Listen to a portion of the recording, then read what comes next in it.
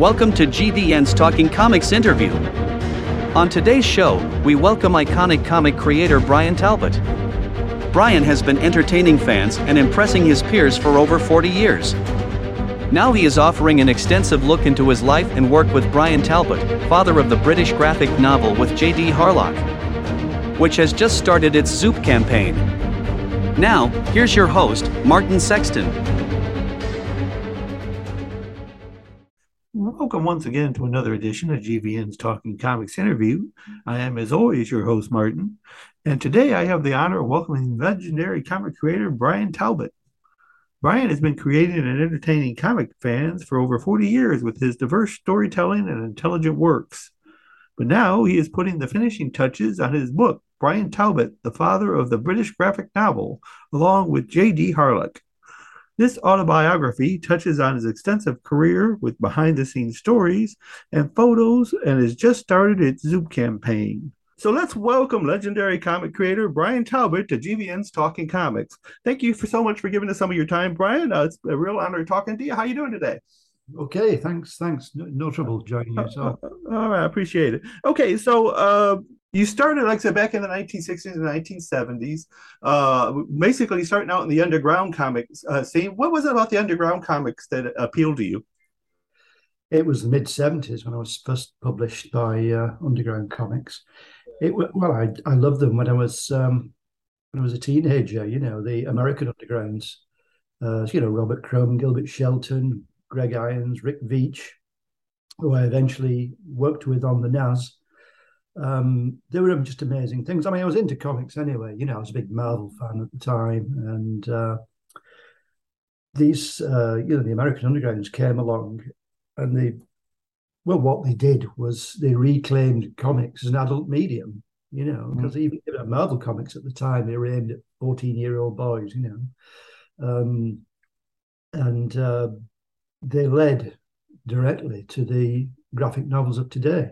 Was Underground Comics. I was a big fan of them, and then alternative comics when they started coming out in the 70s. You know, I started getting Metal Hurlong when it came out. The French magazine that became Heavy Metal. But, yeah. Okay, so in 1978, you did your Adventures of Luther Arkwright, and of course, it's still popular today. You know, after all this time, did you consider back when you were first creating this that it would maintain the kind of popularity it has up till now? Well, no. I mean, especially seeing there's been sort of about 20 years in between books. Right. As you know, the new one's just come out, the Legend of Luther Arkwright, last month, and there's a 22-year gap in between that and the last one, Heart of Empire. No, at the time, I was very deliberately trying to do a graphic novel for, an intelligent science fiction adventure story for adults. And in the late 70s, I mean, if you look at the mainstream comics, then you'd see they were very, very bland and still aimed at kids, really. When somebody was shot, there was no blood, nobody swore, nobody had sex, except Jim Steranko was told off for showing a suggestive gun in a holster. One issue of Shield, if you remember.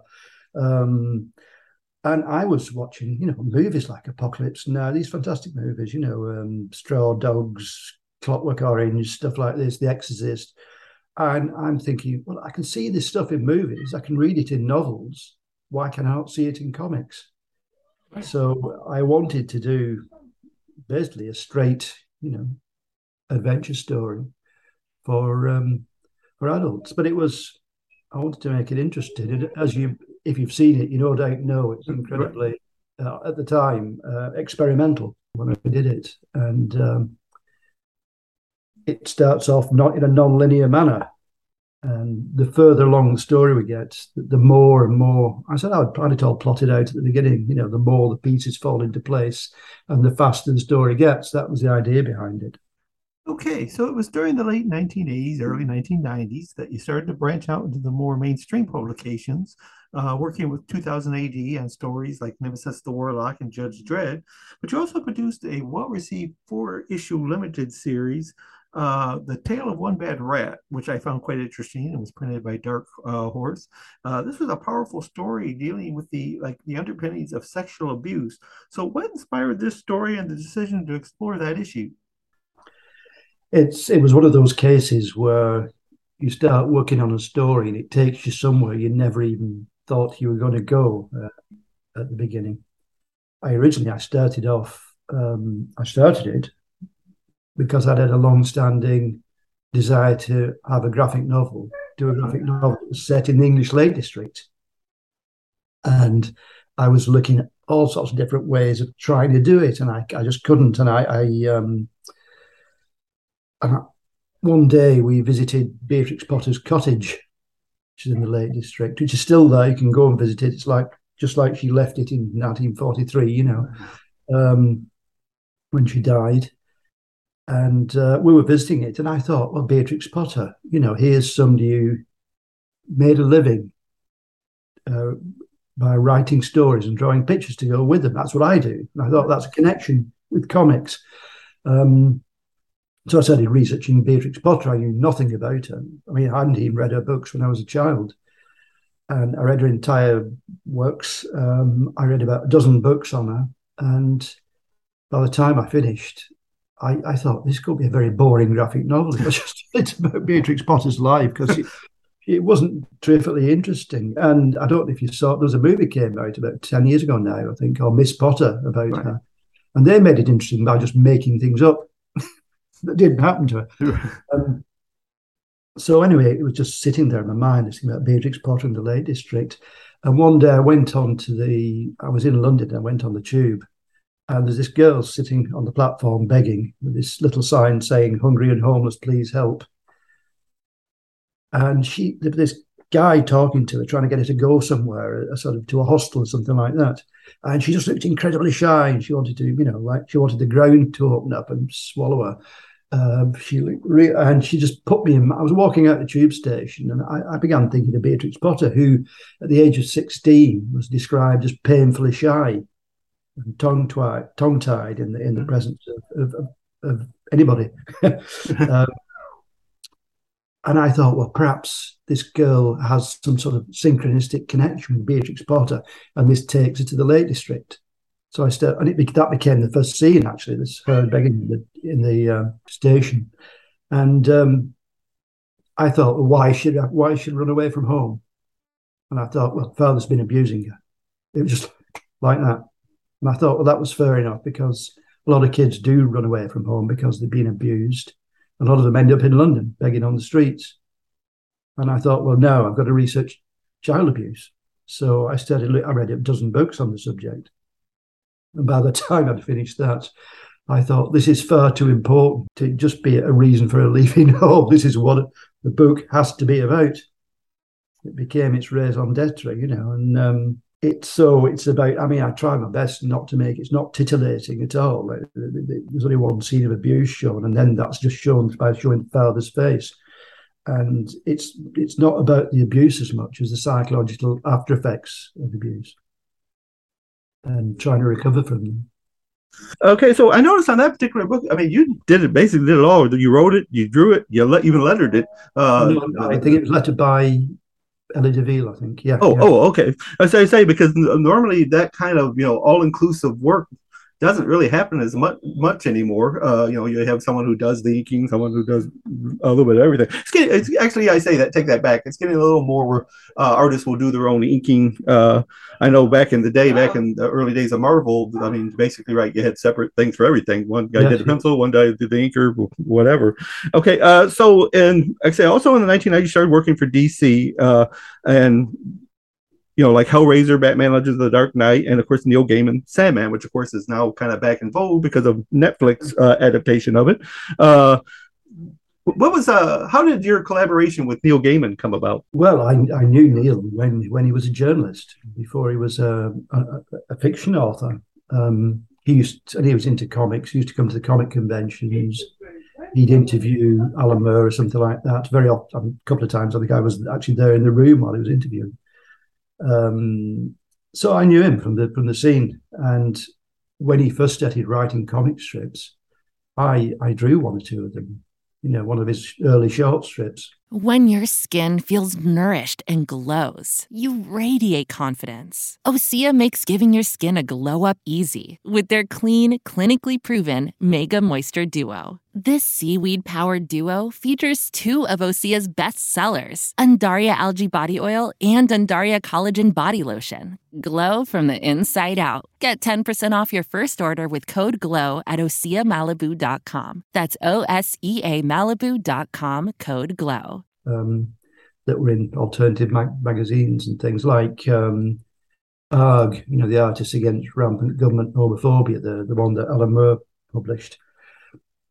So I worked with him on several short strips, and by the time Sandman got to issue 30, he specifically asked for me as the artist, and I drew a few of the Sandman stories after that. So I also noticed, of course, you have worked quite extensively lately with your wife Mary, which some people would say that it's kind of hard to work with your spouse, but apparently that's not a bit of a problem for you. So was it on the initial project, was it difficult to talk your wife into tackling a graphic novel?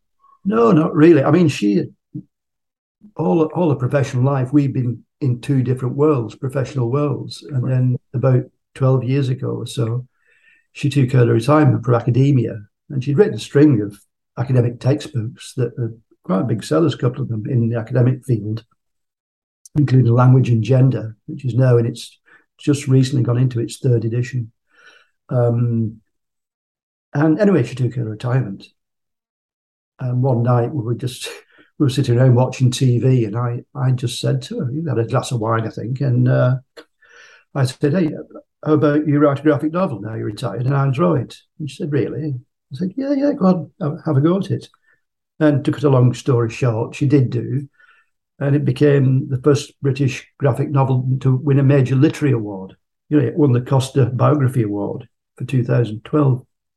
And we've done 4 since then together.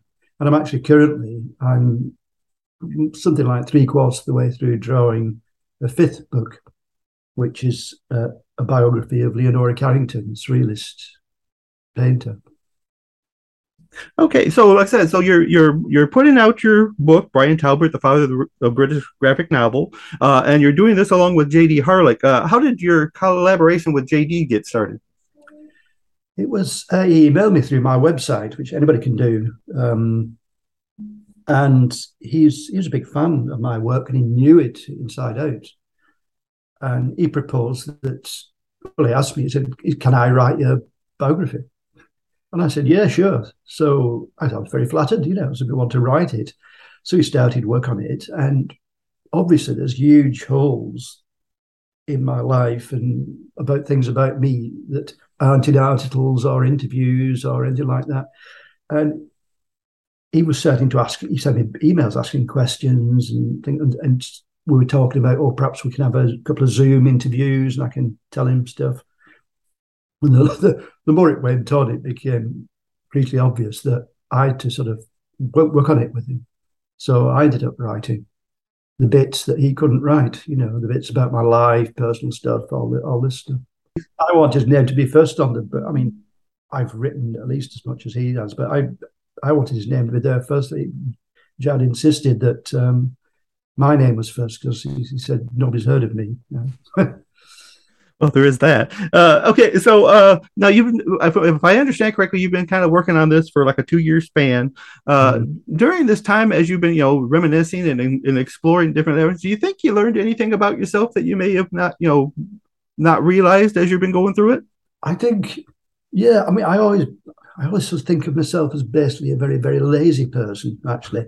But actually, looking at my professional life, I've produced quite a lot and, spent many hours working till 2 in the morning. And I work 7 days a week anyway, till 9 at night now these days. Over this last 2 years, I've been stopping work at 7:30, something like that, and then working an hour and a half on the biography. So that's how I managed to do it in 2 years and still carry on drawing. Okay, so one of the things that as I read through the book, that I love about you is you're basically very similar to myself in that, you start was a comic lover from an early age and you absorbed all different kinds of genres and different types of comics. Do you think that some of that diversity inspired some of your own work? Well, definitely, yes. I mean, because there are, as you know, a lot of comic artists and writers they've only read superhero comics. They only read, I've read all sorts of comics, everything, and not just comics, books and different sort of different films, non-genre films. So I think that's what's given me, some of my influences, artistic influences, are things like William Hogarth, the 18th century British illustrator and painter, and Gustave Doré and Arthur Rackham, and people like that. He's also a big influence on Charlie Bess, actually, Arthur Rackham. So I do have a lots of different sort of influences, which I hope makes my work a bit different from anybody else's.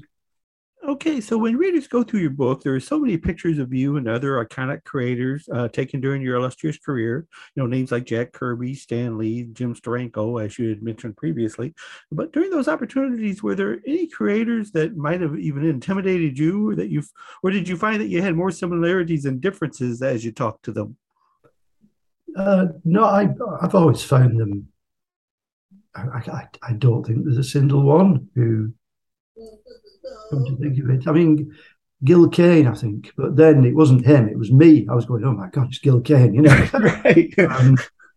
But yeah, I mean, when I was about 30, and I was just started really, and I was really broke, and I'd done outright, and I wasn't making a penny, and I was suddenly invited to the Lucca Festival in Italy.